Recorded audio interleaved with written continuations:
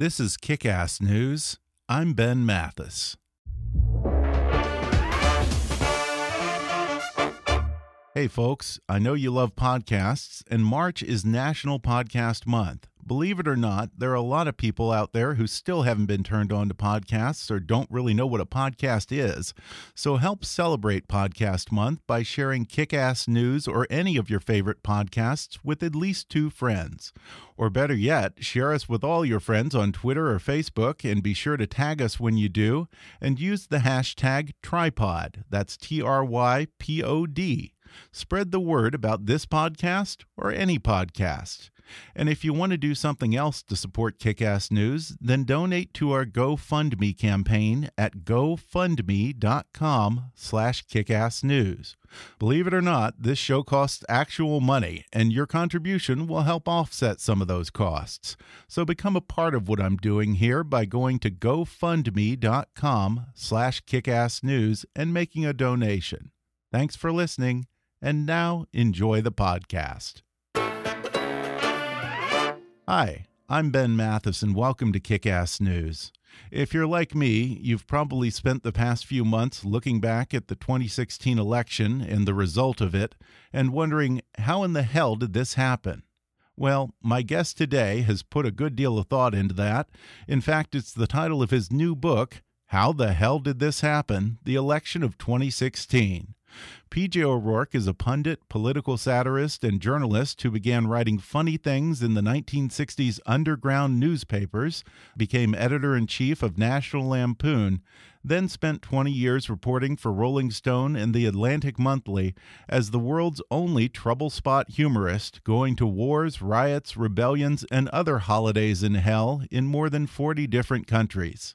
Though he's calmed down a little bit, he hasn't lost his acerbic wit or his gift for satire.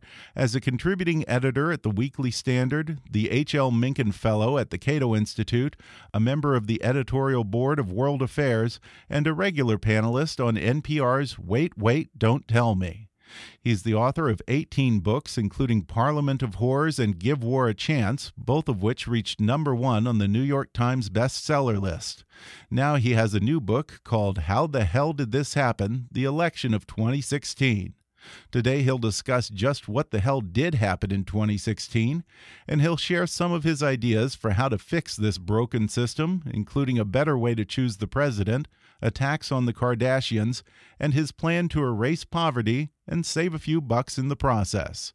This self-proclaimed libertarian will analyze what happened to the libertarians' big moment in 2016, and he'll discuss the best and worst dressed candidates. He'll reminisce about his misspent youth as a hippie communist, his years working as the editor-in-chief of National Lampoon, and which comedian from the National Lampoon's films earned the nickname The Thing That Would Not Leave. Plus, how to talk like a political pundit, coming up with P.J. O'Rourke in just a moment.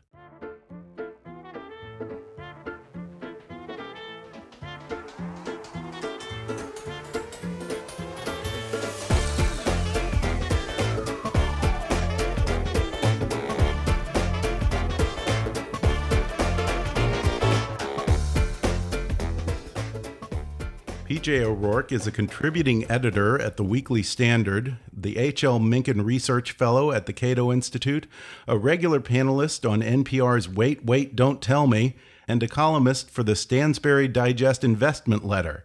He's the author of the #1 New York Times bestsellers, Parliament of Horrors and Give War a Chance. And he has a new book called How the Hell Did This Happen? The Election of 2016. Now, I would give you how many books he's written, but Wikipedia says he's written 20. His website says he's written 16. And in your book jacket, it says 18. So I guess you split the difference, huh? Yeah, I don't know. I lost track somewhere back there. Well, I enjoyed the book. Your book is appropriately titled, How the Hell Did This Happen? Many of us are wondering just that. So tell me, is this title a rhetorical question, or did you actually seek to find some answers to this question? Well, it's somewhat, I've been inscribing it, if you find out, tell me. So no, I didn't precisely get the answer, but I think I came to sort of a larger conclusion. I can give you kind of a general answer, and I think that we see this all over the world. There is a kind of rebellion against the political elites, a rebellion against elites in general. Yeah. Press, media elites, business elites. That was 1%. The Occupy movement, it's taking place all over the political spectrum. I mean, I think a very good example, of course, would be Brexit. In the case of Brexit, you had three groups of elites absolutely opposed to Brexit. So you get your business elites, you got your political elites, you got your labor elites, the union chiefs and so on. They're all against this. And the British voter is looking at this and saying, okay, these are the people who, like, one of them caused the global financial crisis. The other group of elites dragged us into the Iraq War. And labor elites, they're the people who nationalized the British automobile industry. That worked out really well. How could we go wrong voting against a group of people like this? But you also see it with the rise of the Greens on the left, too. Putin is an anti-elite. I mean, he's very much a rebellion against the incompetent kleptomaniacs that took over Russia after the fall of the Soviet Union. Xi Jinping he's touting a sort of neo-Maoism that definitely feeds off the resentment of ordinary Chinese against the what I call the all the tea in China scale of corruption in China. And then there are people who are just off the chart, like Duterte in the Philippines. Yeah. You have a murderous criminal problem in your country, so you elect a murderous criminal. What's this? So while I never answered the question of Trump specifically, it's both Trump's victory and Hillary's loss, both being fairly puzzling. Yeah, I liked what you said when you said that they're running against themselves. It basically, he wasn't as horrible as he could have been, and she was. She was. Yeah, and she wasn't as good as she could have been. Yeah. No. Yeah. She ran a terrible, terrible campaign, topping it all off with the basket of deplorables. And you can say what you want about the American system. You can say anything you want about your opponent, but you mustn't insult the voters. You can't do that. Yeah, and I think you said probably her biggest problem was just the smugness. Yeah, she really carries a little across cloud of smug with her. And I think that's one of the things that has people all around the world up in arms against elitists of all kinds is that smugness, that we know how things should be, leave it to us, and we'll be fine. And you can see the reaction in Europe. I mean, you have this, who caused this or allowed this problem in the Middle East to happen? Well, it was elite diplomacy, elite politics, elite military strategy, for that matter, that set this off. And then did nothing about it, and that results in this huge wave of refugees that the elites don't have to worry about this. It just means new ethnic restaurants and household help for them.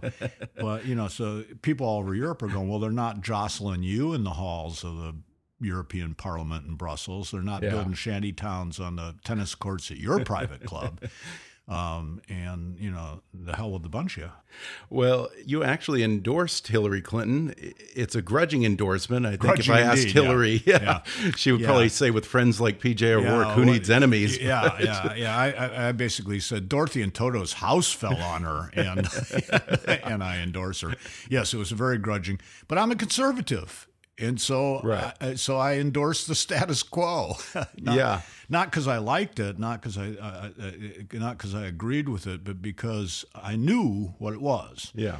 And I didn't then, and I don't know yet who Trump is and what he'll do, and it bothers me. This is all fine on reality television, but when it comes down to the exercise of actual power, I don't like the idea of a volatile person whom I also consider to be opaque. I'm not a Trump hater, but I can't say I get him. Is there any point in trying? I don't know. Is that an exercise in futility? I kind of tend to think so. I would say that as a libertarian conservative, I consider the current system to be much in need of repair and reform, reorganization. I mean, just to start at the top or at the bottom, really is the sheer size of government spending, the sheer scope of government intrusion into public life, the deficit.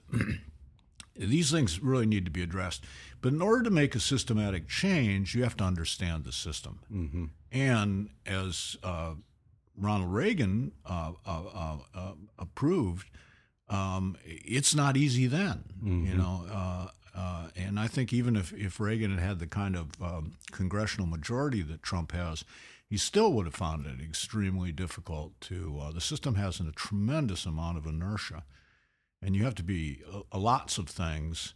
Trump is a good salesman, but you have to have something to sell, and mm-hmm. That remains puzzling to me.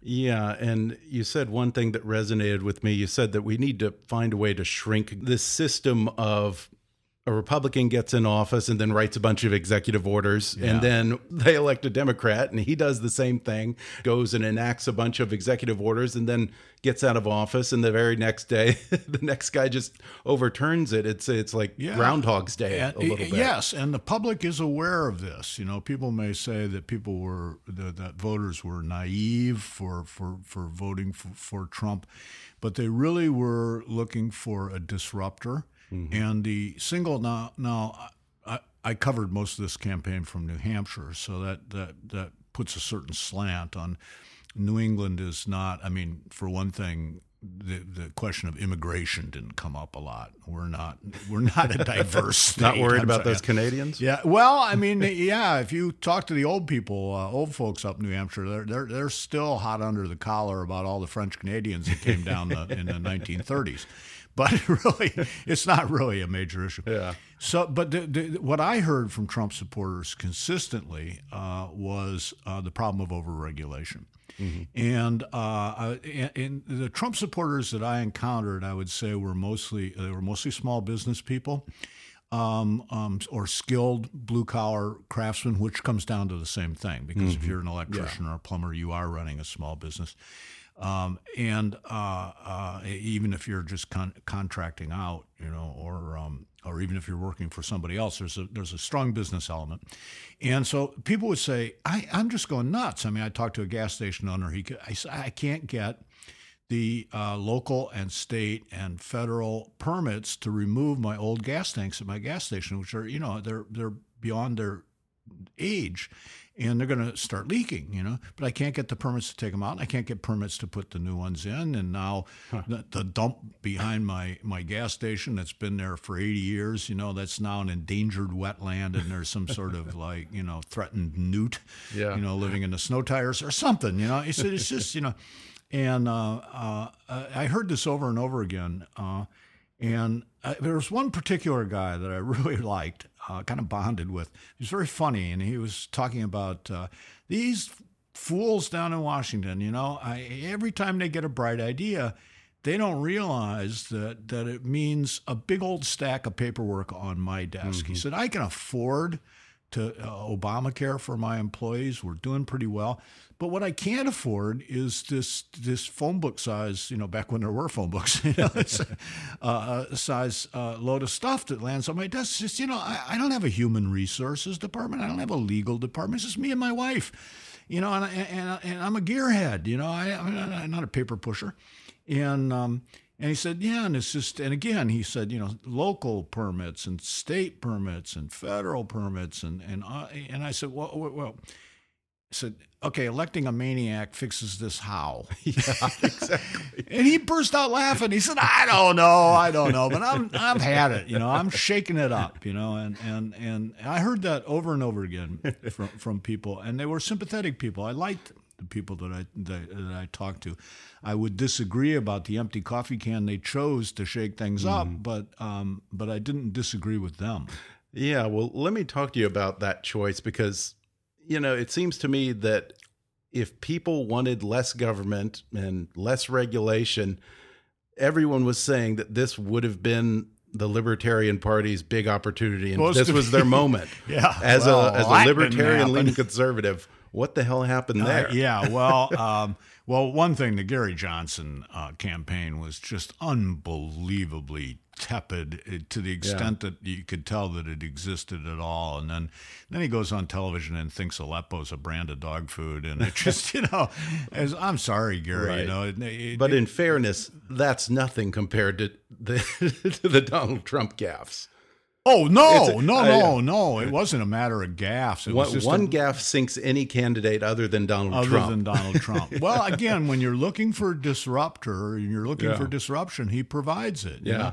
And so, I think that there was just a sense of like, to put it in a way that compliments Trump voters, it was like, well, if you're going to go for disruption, you're going to get a disruptive guy, and this is just, and he's, look, you can't listen to everything he says. Lots of people I talk to. I don't, trust me. Yeah, lots of people I talk to said, well, yeah, I'd say, isn't he a somewhat vulgar character? Say, oh yeah, I wouldn't want him around the house. I wouldn't let him anywhere near my daughters. He's kind of he's like your drunk uncle at Thanksgiving dinner. But they were so willing to shake things up. Or to put it in a less flattering way, they're going, okay, we tried smart. Smart didn't work, so let's try stupid. Go the other direction. Yeah, let's do a 180 here. So Trump had this he could get away. It wasn't even get away. It like redounded to his credit, every horrible thing that he did. That's what's amazing. Yeah. And he's sort of like that. He doesn't drink, but he's sort of like that drunk guy on the last bar stool that you have to pass to go to the men's room. And he's like loud, he's obnoxious, but every now and then he has a good point. And he says whatever comes into his mouth, and everybody knows he's a vulgar guy, but everybody sort of tolerates him, Yeah. And I think Trump fell into that drunk uncle category. Well, on my drunkest day, I don't think I've ever acted as badly as Donald Trump acts sober. No. That's what's amazing. He doesn't drink. I have a tendency to fall asleep. Now that I'm older. Maybe when I was younger, I was as bad. But yeah. Did you find most common cause with Rand Paul? If I'm reading this right, then? I like Rand Paul a lot. But Rand Paul does not yet, and I'm hoping he'll get over this. He does not yet have his viewpoint and he can't explain himself well. Mm-hmm. I mean, which is interesting because he probably one of the smartest of the candidates that ran. Yeah, guy's a serious intellectual, but he has no short answers. He hasn't learned. True. He hasn't learned to boil things down in the Reagan manner. And then he was caught. It's hard to be a consistent libertarian. It's a demanding philosophical point of view. I think of it almost as a libertarianism, almost as a critical technique, where you look at any piece of policy, any piece of legislation, and you say to yourself, does this improve human dignity? Does this improve human liberty? Does this improve human responsibility? And usually people are with you on the first two. And you kind of lose them on the third. And then foreign policy has always been a problem, a theoretical problem for libertarians.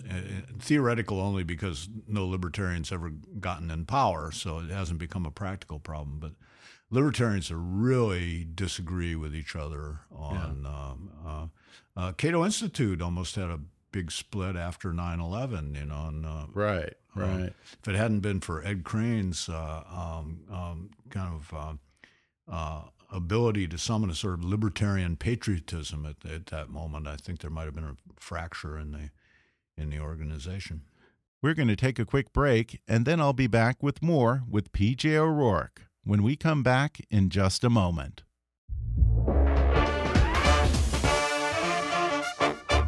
Folks, whether you're starting an online business or trying to get your existing business online, GoDaddy wants to help. GoDaddy's mission is to radically shift the global economy toward life-fulfilling independent ventures, helping customers kick ass by giving them the tools, insights, and the people to transform their ideas and personal initiatives into success. With more than 62 million domain names under management, GoDaddy is the world's largest technology provider dedicated to small business and the largest domain registrar. They have award-winning 24/7 support and everything you need to build your online business. Whether you have a new idea or an established business, the key to success online starts with a great domain name, and GoDaddy is trusted by 13 million customers, more than any other registrar, with big savings over the other guys. And right now, my listeners can get 30% off new purchases on GoDaddy.com by using the code KICK30 at checkout. That's GoDaddy.com, code KICK30 for 30% off. Again, GoDaddy.com and offer code KICK30. Folks, as you can probably tell, I am a voracious consumer of news, especially magazines.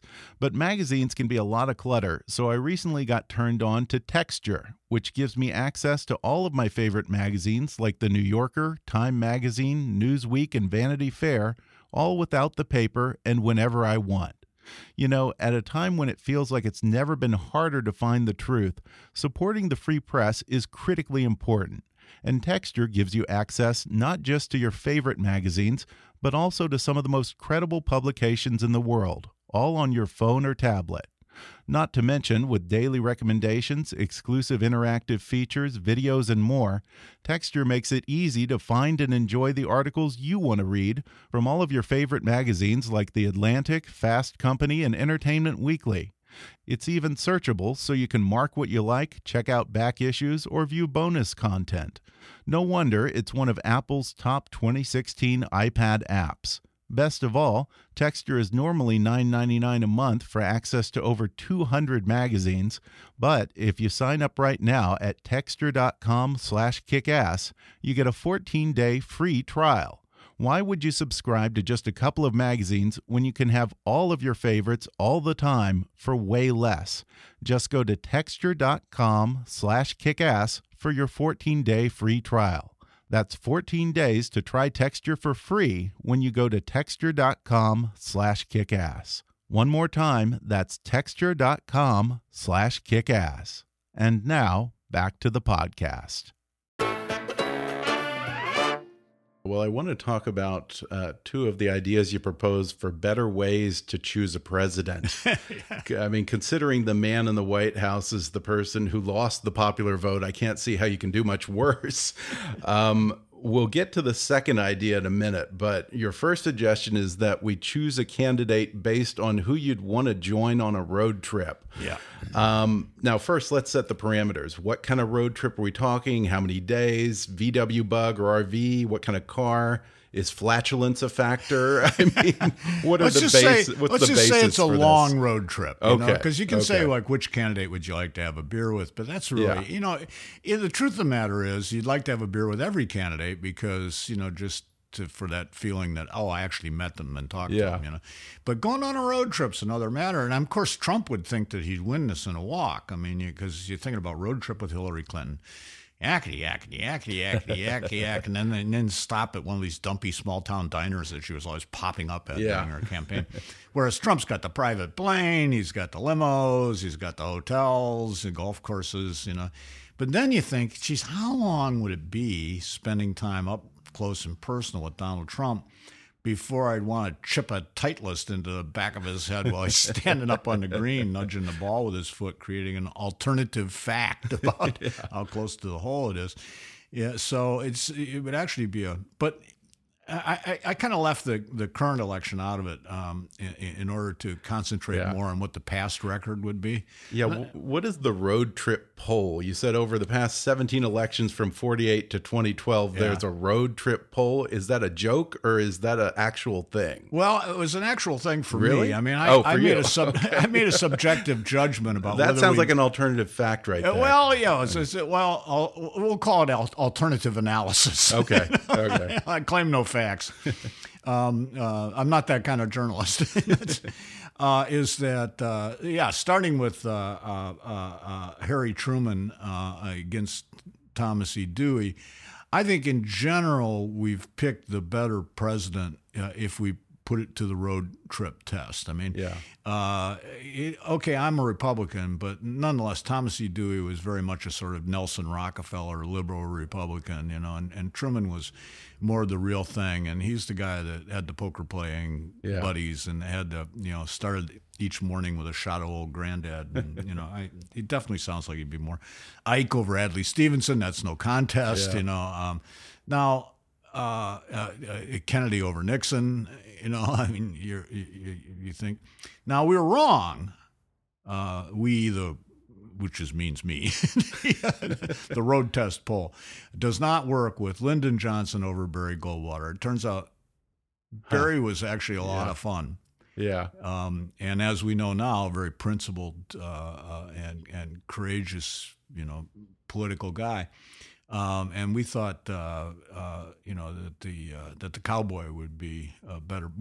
We're wrong about that. And I think even even what and it goes on. I think even Nixon over Humphrey. Humphrey's carrying so much of LBJ's baggage, there would have been no room for the beer in the car. So based on this, if we were to pick of the whole field in 2016.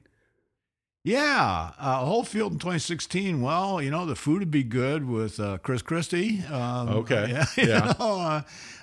would be an interesting, but I don't think that either Hillary would have beat Bernie, but I think there must be Joe Biden. Yeah. Joe Biden would have been a Democratic candidate. Yeah. There's no doubt about that. I imagine Hillary would be kind of a backseat driver. Yeah, very nitpicky. Yeah, right. Yeah, and. Probably a little bossy. Yeah. And a little. Donald Trump would just never cease talking about himself, So I'm thinking, I think Rand Paul would be a good companion. I don't know. None of them really jumped out as being super fun loving. But Mike Huckabee, I pick on Huckabee in the book. You'll have a whole chapter bashing Huckabee. Yeah, well, I had my original plan. I mean, it wasn't really a book. My original plan for coverage of the election was to take on each candidate one at a time, and then events kind of got ahead of me. And so it just happened to be Mike Huckabee's turn in the barrel.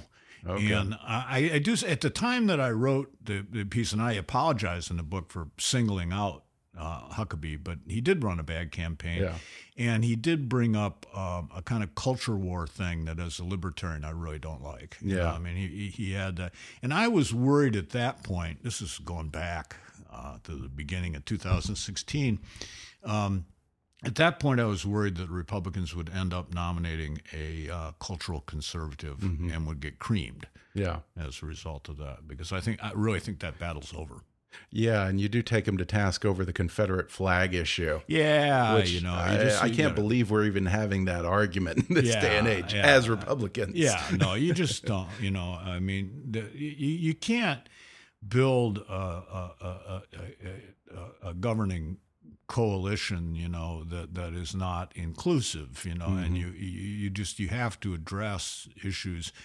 If any kind of good conservative, the core message there is that, this is good for all of us. It's not just good for some of us. It's not just good for the rich. It's not just good for old white guys, that everybody will benefit from this. And that's, of course, part of the Reagan magic was he was able to get that across. You don't want to be alienating huge sections of the population, especially over the question of a state flag. A state flag. Choose your battles. Well, your other suggestion on how to choose a candidate is choose a president based on their spouse and let the spouse run things. You go through history and game theory this one out too. Yeah. Are there any cases where that wouldn't have worked out well? Like, I don't know, maybe Mary Todd Lincoln as president? Yeah, but under my theory, we already would have had a black woman chief executive in the form of Sally Heming. Okay. Because Jefferson was elected. We're counting that. Yeah, okay. Jefferson was elected. We're stipulating here that she was I don't know if this is actually historically proven, but we're stipulating that she was his significant other at that time. His wife was dead by the time he was elected president.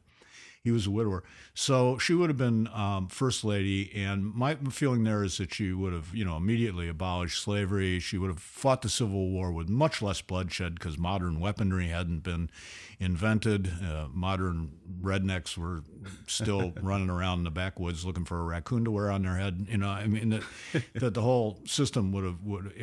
And so by the time Mary Todd Lincoln, yes, a flake, comes along, we don't need Abe.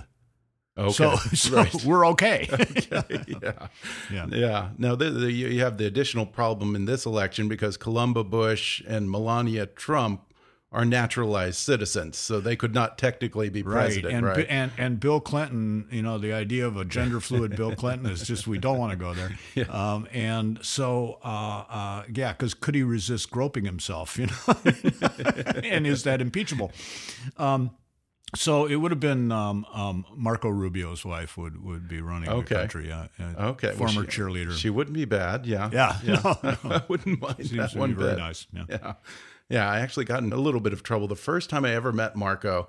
I was invited to sit down and have breakfast with him, just the two of us in Beverly Hills, and we're having a nice conversation. And this beautiful woman with long legs walks in. And I'm looking at her lasciviously. And next thing you know, she walks up to the table and Marco Rubio stands up and said, "Ben, I'd like you to meet my wife and the mother of my children, Jeanette." So, oopsie. Yeah, he caught me. Yeah. One of the things that you talk about in here is you talk about the Hillary and Trump platforms and also Bernie's platform. One thing in particular that didn't seem so crazy to me is your idea to eliminate poverty. With your plan, you would actually save money and apparently erase 100% of American poverty. Explain how that works. Well, I looked up the poverty programs. In first place, was quite telling was that nobody seems to have a clear count of how many poverty programs there are. I mean, I am talking about the Senate budget. No, it was the House. It was the House Budget Committee.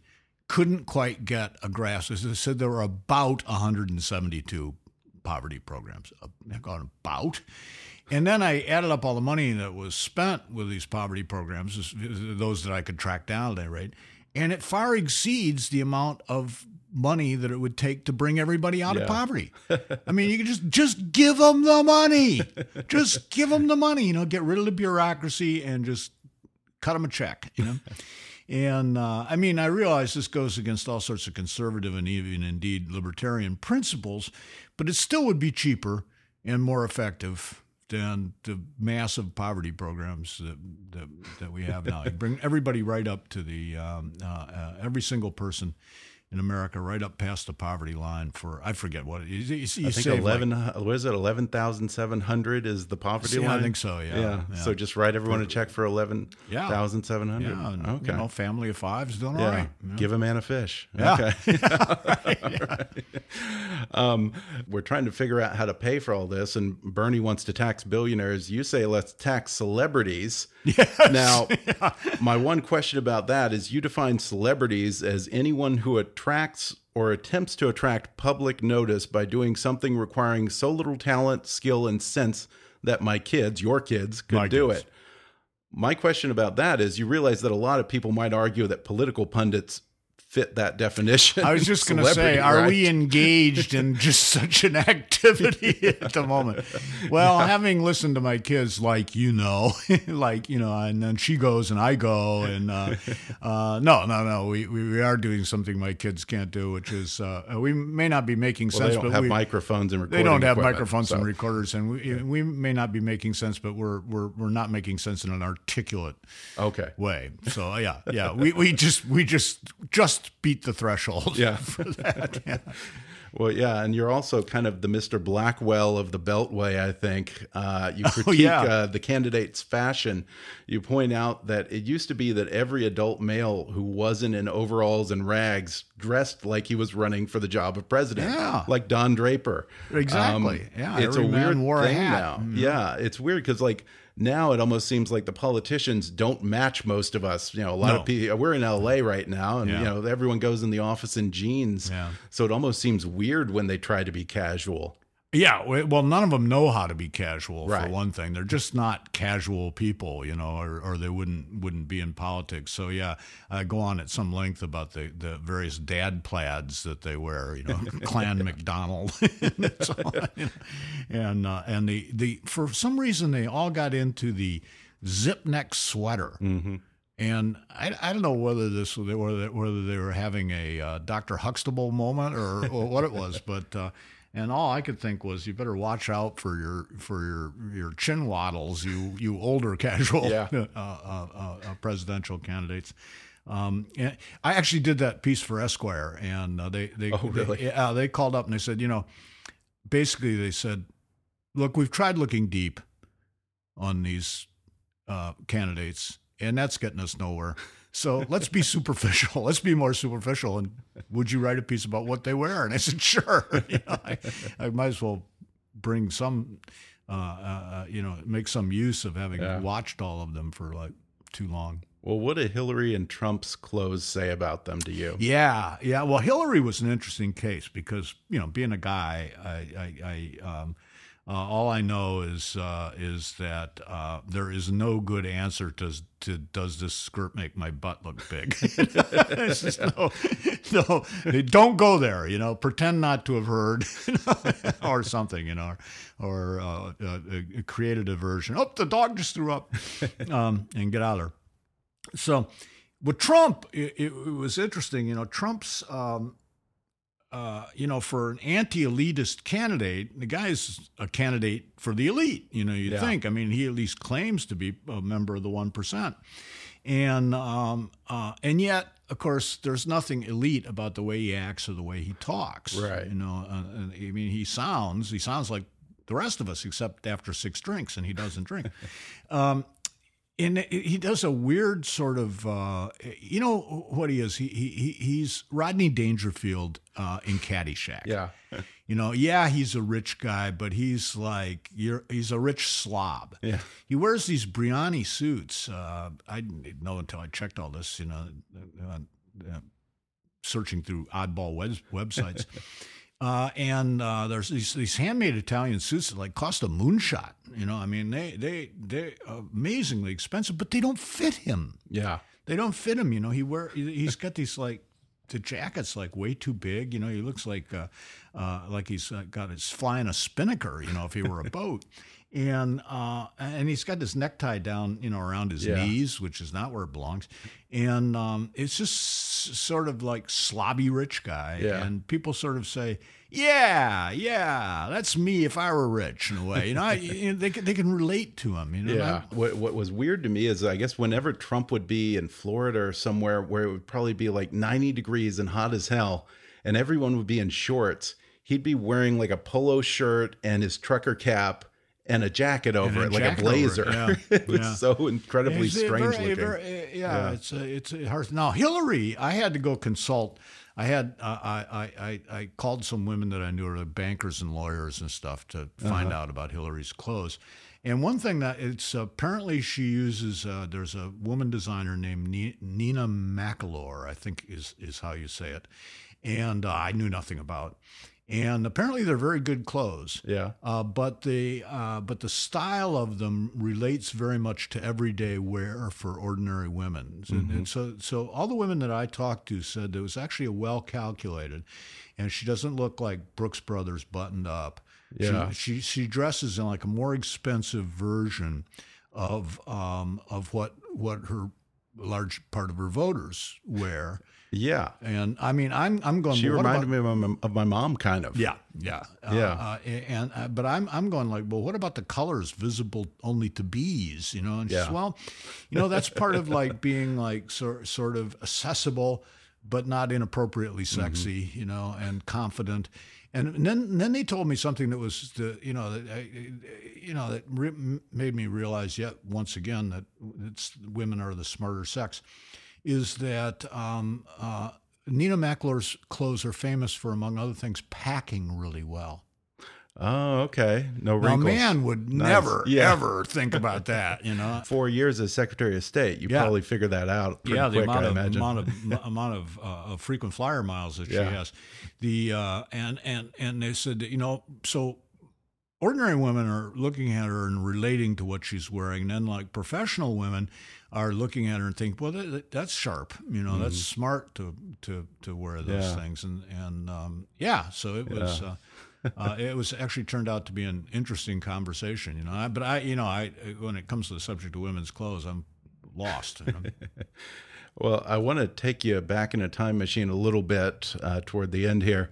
One chapter is titled "Letter to Myself" in 1968, in which you try to get the young you to sabotage the political prospects of the young Hillary and the young Donald Trump. Yes. I'm just curious, what was the young P.J. O'Rourke like in 1968? Well, I was an anti-war leftist a kid. Yeah, I'm writing back in time, and I'm saying, because Donald Trump's like 1 year older than I am, and Hillary and I are spot on the same age, same high school, same college class.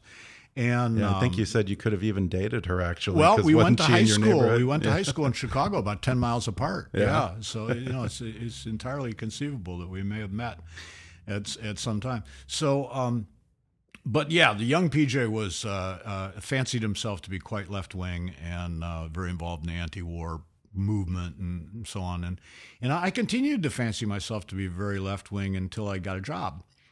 And I got a not very good job as a messenger, as a business, messenger back in the days before the internet.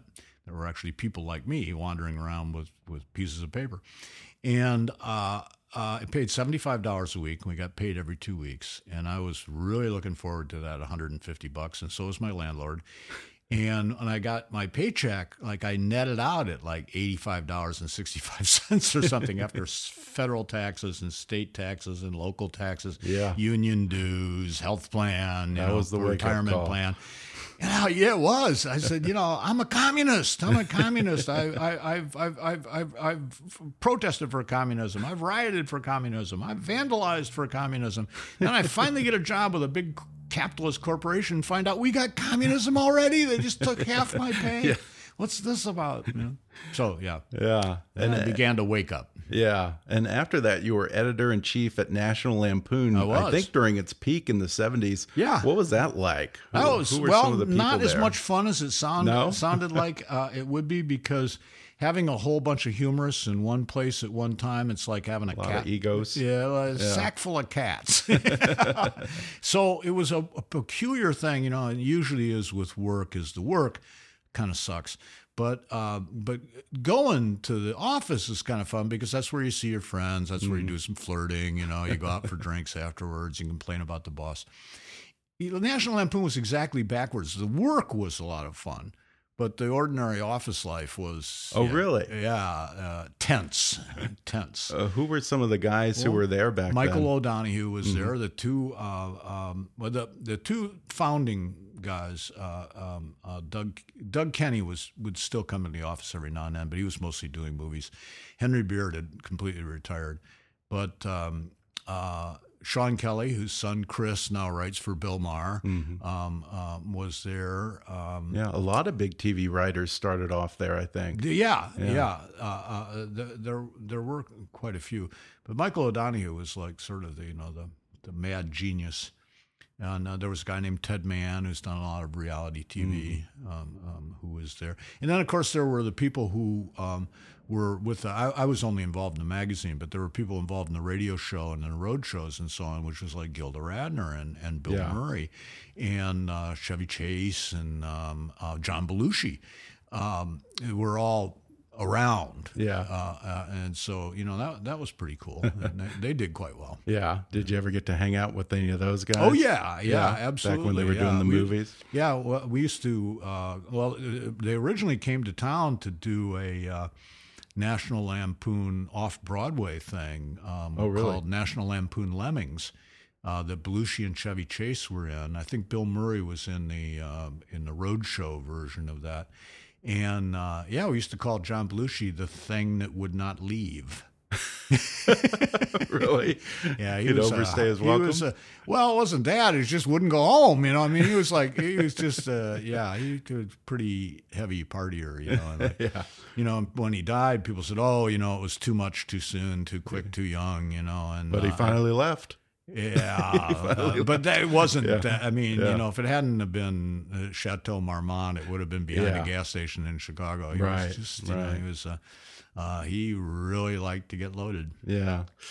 Well, before we go, maybe in your effort to bridge the gap between the populist masses and the pundits, you actually, toward the end of the book, give a glossary of what you call punditese.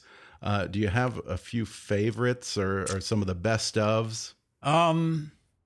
Well, I particularly like the way that the pundits always cast themselves as being as knowing what's going on inside the Beltway. Mm-hmm. And of course, inside the Beltway is just this wonderful phrase. It means like, I am so knowledgeable about Washington. Yeah. And I know that if you're coming south on I-95, it splits. I-95 splits north of Washington. I-95 proper goes around to the east, and 395 goes around to the west, and they rejoin in I-95 proper in Virginia, and forming a, so to speak, beltway. That's how knowledgeable I am. And you're in New Hampshire, which is outside of the Beltway, as it Way gets, I outside guess. the beltway, yeah. Yeah. In your famous book, Parliament of Horrors, you said that your main argument was politics is boring. After 2016 election, still think politics is boring? I spoke too soon. I spoke sure too did. soon. Yeah, Parliament of Horrors was an indictment of the government when it was working. Yeah. Yeah, so I don't know what to do now. Well, again, the book is called How the Hell Did This Happen? The Election of 2016. PJ O'Rourke, good talking to you. Good to talk to you. All right. Thanks again to PJ O'Rourke for joining me on the podcast. You can order How the Hell Did This Happen? The Election of 2016 on Amazon, or download the audiobook for free with a special promotion just for our listeners at audibletrial.com/kickassnews. Read PJ O'Rourke's regular articles in the Weekly Standard or at pjO'Rourke.com, and follow PJ on Twitter at PJ O'Rourke. Be sure to subscribe to Kick-Ass News on iTunes and leave us a review while you're there. Don't forget to take our listener survey. It only takes 5 minutes at podsurvey.com/kick.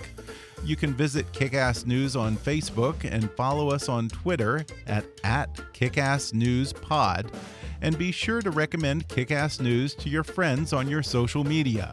And if you really want to help out, then donate to our GoFundMe campaign at gofundme.com/kickassnews, or click on the donate button at kickassnews.com. As always, I welcome your comments, questions, and suggestions at comments@kickassnews.com. For now, though, I'm Ben Mathis, and thanks for listening to Kick-Ass News.